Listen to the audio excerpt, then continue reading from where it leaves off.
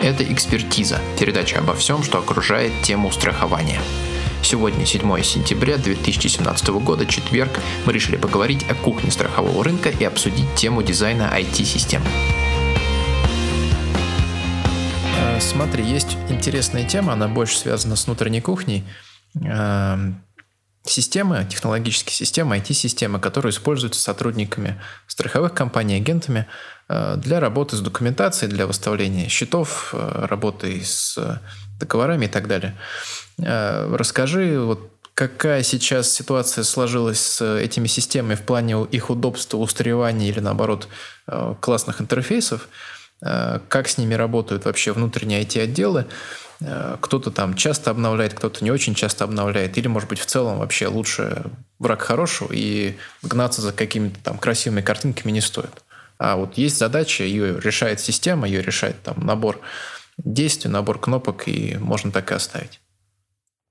Ну, во-первых, что касается лучше враг хорошего, быть может, где-то это правильно, быть может.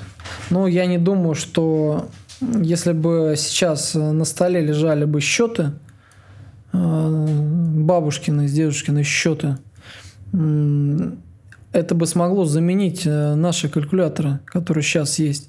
Сейчас есть большое количество и сенсорных калькуляторов и прочей техники, которые позволяют высчитывать достаточно сложные арифметические, то есть задачи, выполнять сложные арифметические задачи.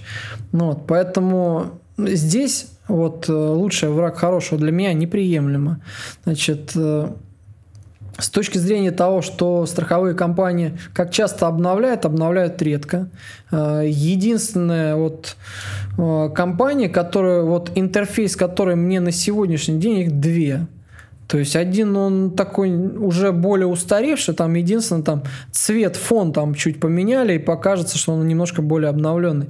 Ну, он уже приелся, да, то есть он, ну, так сказать, для первого там посещения сложный, да, что немного информации, глаза разбегаются. Ну, как бы информация на самом деле сосредоточена, более-менее скомпонована, ну, более-менее грамотно. То есть кому-то требуется просто более современный интерфейс. То есть пример. Человек обновляет лицензионное там программное обеспечение. То есть я сейчас где-то сужу по себе, где-то по своим знакомым, по отзывам тех людей, кто со мной работает, как клиенты, как партнеры и так далее. Как просто знакомые, которые знают, чем я занимаюсь. Значит, обновил программное обеспечение. Там в софт зашиваются уже новые какие-то иконки, новые записи, новые шрифты используются, более там современные. То есть, которые воспринимаются на разных устройствах одинаково. То есть, ты приходишь в офис какой-нибудь компании, да, и там вот там года 3 назад я захожу в офис страховой компании, у них флоппи. Помнишь, что такое флоппи? Дискетка. Ну да, маленькая дискетка. Вот у них системные блоки с флоппи стояли. То есть, монитор такой большой, вытянутый, стоит на системном блоке с флоппи. Ламповый. Да. Говорю, ну вот, я говорю, может, пора все-таки обновить, как бы, ну, оно вот древнее, мне кажется, уже совсем. Ну, на этом работать-то нельзя. Там, что это, как оно, Celeron, там, первые, там, вторые, вот даже... Да нет, у меня вот первый компьютер, помню, был, там было флоппи обязательно в школе, потому что с этой дискеткой ходили. То есть там на 1 из там 4 мегабайта, по-моему, информации хранилось. Но это внушительный объем памяти. Тем, что ты с этим объемом памяти можешь, не знаю, базу какую-то, материал, там одна фотография сейчас. То есть с мобильного телефона около там 6 мегабайт может занимать, а то и больше. Это ж какая информация? Чисто текстовый файл какой-нибудь, там, редактор, что, ну, несерьезно. Поэтому, разумеется, софты нужно обновлять, за этим следить, выделять на это бюджет. То есть софты должны обновляться регулярно. Опять же, да, вот как говорил, да, то есть взял журнальчик один почитать с наших партнеров. То есть мало того, что, ладно, там агент задает вопросы, то тут штатный сотрудник организации задает вопросы по обновлению софта. Внутренние, то есть CRM-программы. То есть если им даже некомфортно. Люди, у кого приелся, у кого глаз приелся уже к этой программе, они привыкли. Даже им, они чувствуют легкий дискомфорт. Задают вопросы руководству компании, то есть какой-то там ответ, там что-то там отписались, там, кто что там сидит в системе, сколько работает, сколько оформляет. Все-таки это, во-первых, не десятки сотрудников, наверное, даже сотни сотрудников, я бы сказал, 1000 сотрудников, соприкасаются каждый день. Конечно, они соприкасаются не просто каждый день, да, то есть они же не с одной программой работают каждый день. То есть они формируют отчетности, где-то кто-то студентам и так далее. Нужно понимать, что программа должна работать без сбоев, максимально защищена быть и максимально доступна и понятна. То есть все должно быть совмещено. При этом, если выпадает, да, ты смотришь на какую-то картинку, да, то есть ты понимаешь, что это за квадратик, даже какой там функционал, что там внутри. То есть, непонятно, да, там на рабочем столе там 50 квадратиков, непонятно, то есть там квадратики пиксельные, там размер там 2 на 2 сантиметра, они все в пикселях. То есть внизу там текст только написано, что это квадратик означает. Банально, да, примитивно банальные вещи, но обновите вы эти значочки. Да, делайте приятно. То есть здесь утечки информации быть не может, но сам факт мелочь, но приятно. Работа так, копеечна на самом деле. Там 15 значков, не знаю, попросите вам значки сделать, сделаем вам значки. Обновите просто программу. То есть вот и все. Тут получается, что есть некоторые отставания, но довольно существенные, скорее всего. Да. Хоть мы и не можем там знать наверняка какие-то инструменты из кухни определенной компании или там ряда компаний, но в целом сейчас меняется и само потребление информации. То есть мы больше поглощаем визуальную информацию, меньше текстовую информацию. С одной стороны, читать хочется меньше, когда это связано с рутиной. С другой стороны, есть куча устройств, которые позволяют нам смотреть, потреблять информацию с мобильного устройства в пути, в дороге, там, в транспорте. И мы хотим решать эти задачи, работая со всем спектром устройств, а не только включать свой старый ламповый компьютер. Конечно, мы должны здесь чуть добавил бы и текст тоже воспринимать. То есть текст должен быть в хорошем качестве, не просто там мельчить, да. То есть есть привычка у некоторых страховых компаний, да, то есть издают какое-нибудь там методическое пособие. То есть не начинается там кто во что горазд. Это желтым выделят, это синим, это зеленым, это шрифт там 12, это там курсив поставить, это подчеркнутый. То есть когда ты на этот документ смотришь, да, какой-нибудь экселевский файл там с 15 там вкладками, открываешь каждую вкладку, там красный, там синий, там зеленый. Там курсив, подчеркнут, разные цвета, это важно, не важно. У тебя глаза разбегаются, ты не понимаешь, на чем акцент делать. На красном или на том, что жирным выделено. Что более значимая информация. На чем делать акцент, на чем остановиться, остановить свой взгляд и внимание. То есть здесь у меня был такой, так сказать, бич лет, наверное, 7 назад. То есть я пытался, тоже какие-то там сделать акцент, да, это важно, да, здесь акцент, что я рекомендую, здесь акцент, сколько стоит, да, цена, как-то выделять особенно. Но со временем просто пришел к тому, что нужно давать четкий текст, не разношерстный, чтобы он читался хорошо и правильно воспринимался, чтобы человек четко понимал, то есть, что нужно, на чем делать акцент, на чем заострить его внимание и так далее. То есть и визуальная картинка должна быть четко восприниматься. И текст должен быть не сложным, а достаточно простым и в то же время достаточно емким по содержанию. Эти инструменты, которые работают внутри страховых компаний, они, во-первых, с ними работают сотни тысяч сотрудников, а во-вторых, эти люди, они решают, скажем так, не то что судьбы, но поток задач, который через них проходит, поток обращений, поток заявок, поток клиентов, людей, он достаточно велик все-таки. И от качества работы этих инструментов зачастую зависит качество взаимоотношений с этими клиентами. Да. Не просто, важна эта обратная связь. Здесь важно, чтобы все стороны друг друга слышали. Не просто, занимались отписыванием. Да, мы проводим работу для галочки. То есть проведи, всегда говорил, да, вот хочешь чего-то узнать правильно, проведи круглый стол. То есть посади за стол переговоров тех, кто интересуется вопросом, проведи внутренний. Да, сейчас принято, да, в разных компаниях делать такой тайный покупатель. Там такая некая акция, то есть мониторить за внутренним сервисом компании, смотреть, как работают там отдел, как маркетологи работают, как реклама работает, как правильно продавцы подкованы, как они разговаривают, да, то есть на разные темы совершенно, как они продукты воспринимают. То есть они проводят, да, это в разных компаниях такие, как это, не скажу, что это прям нововведение, но такая вот практика, она применяется в последнее время, где-то чаще, где-то реже, но тем не менее, то есть проводится некий такой анализ по тем программам, по тому оснащению, по тому софту, который есть, по сотрудникам, как они, то есть подкованы к какому-то материалу, то есть проходит, но это, так сказать, не так часто, это все редко происходит. А вот идет, когда прямой диалог, да, то там, ладно, что агент, там сегодня агент есть, завтра нет, там сегодня он работает, завтра он не работает. Почему он не работает? Ему не понравилось, к примеру, там программное обеспечение.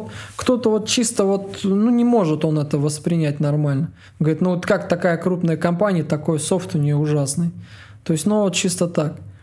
Тоже пришел человек, да, на собеседование, говорит, причина, почему вы хотите, да, у меня трудоустроиться, какая причина?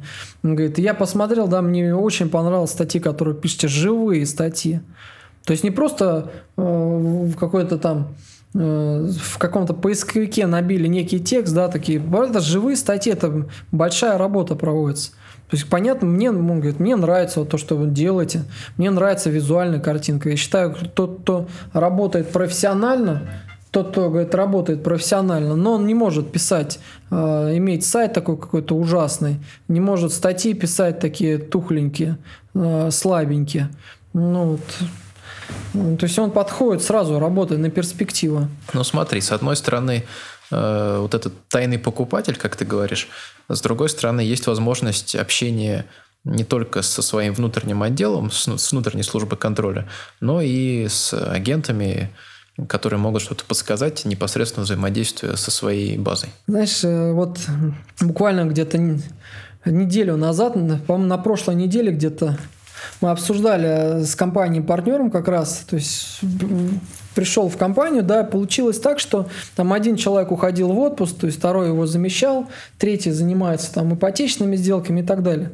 То есть каждый занимается определенной чем-то, с какой-то своей работой. Есть у меня куратор, который, так сказать, такой универсал, который знает, где кому что написать.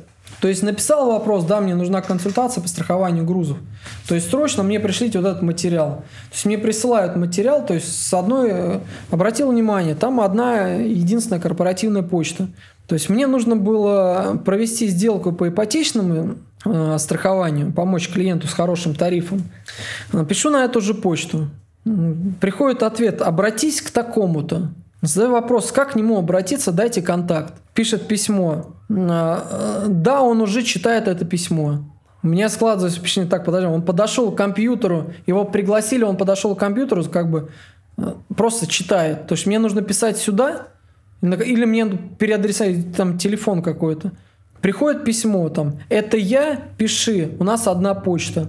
То есть получается, пишу письмо, то есть одно письмо читает 5 сотрудников одновременно. 5, может и больше сотрудников одновременно. Прихожу, говорю, ребят, так может вам разделить один, кто там занимается входящими претензиями по урегулированию, кто занимается софтом, кто занимается, к примеру, техническими сбоями, кто занимается агентскими продажами, кто занимается составлением отчетности, может вам разграничить почту, как-то более, так сказать, грамотно, что ли, к этому подойти.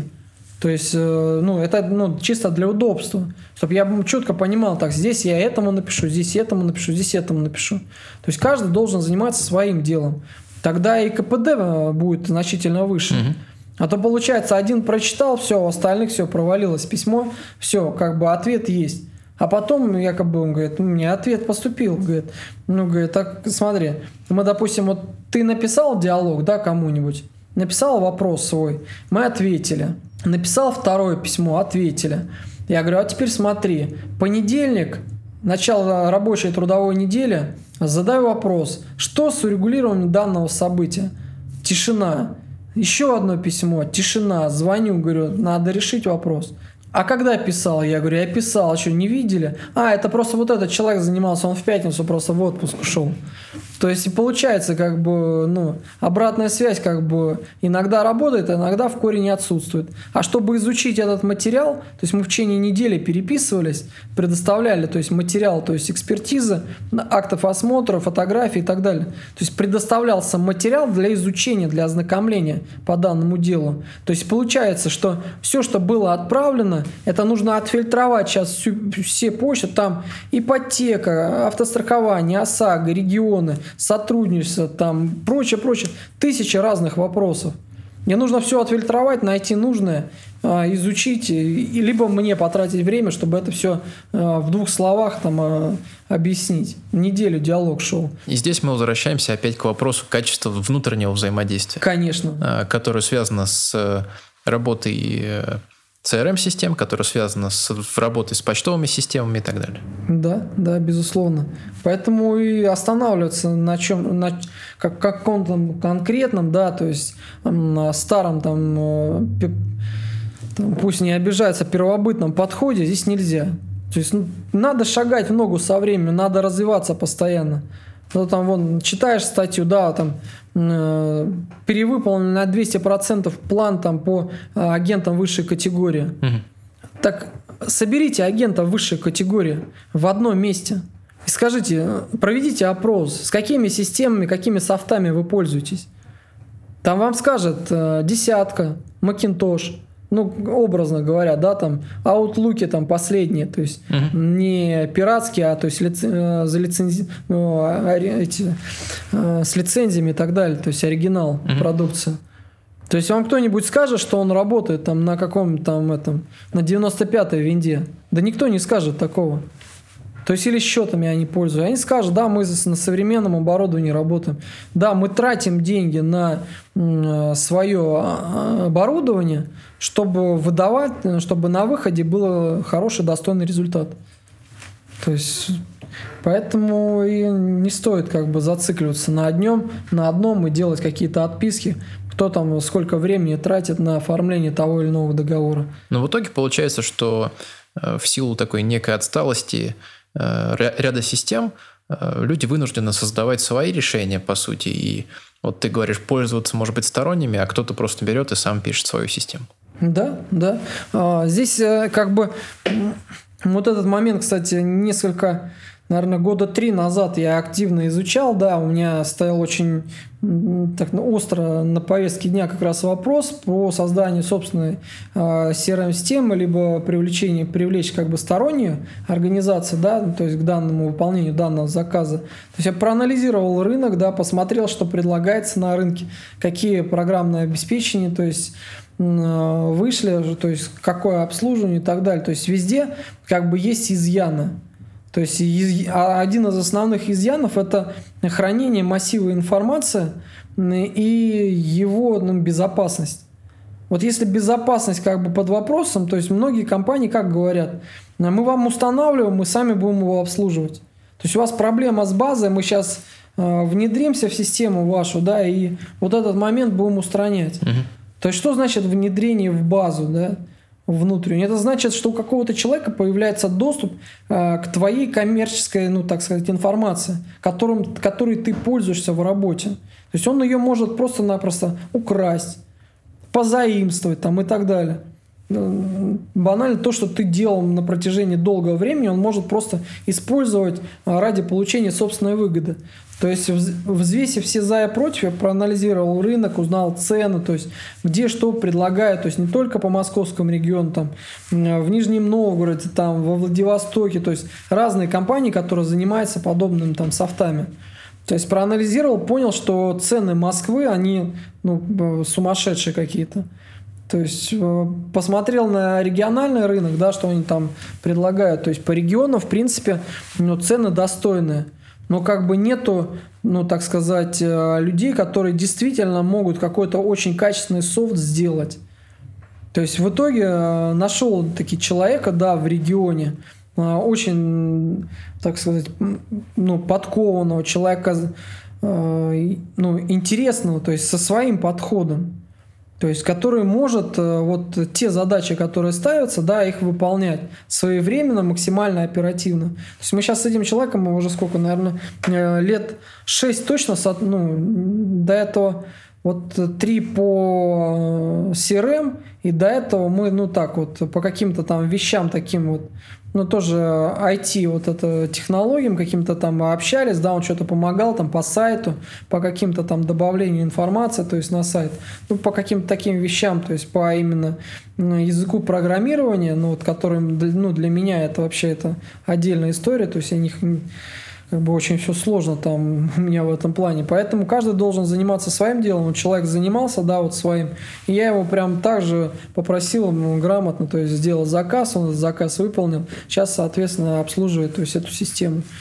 Поэтому сошелся на том, в итоге сделал акцент, что нужно делать свою систему, подстраивать ее исключительно под себя, и провести некую такую апробацию. Апробация у меня 3 года занимала, я до сих пор ее апробирую, но на клиентах она уже работает полным ходом, то есть в принципе достаточно современно, какие-то вещи может быть немножко устаревшие, но тем не менее они постоянно обновляются.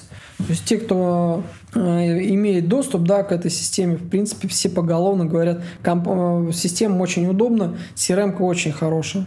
То есть, посмотрим, как будем дальше развиваться, какая будет в дальнейшем там создана дополнительная система безопасности под эти все базы и так далее.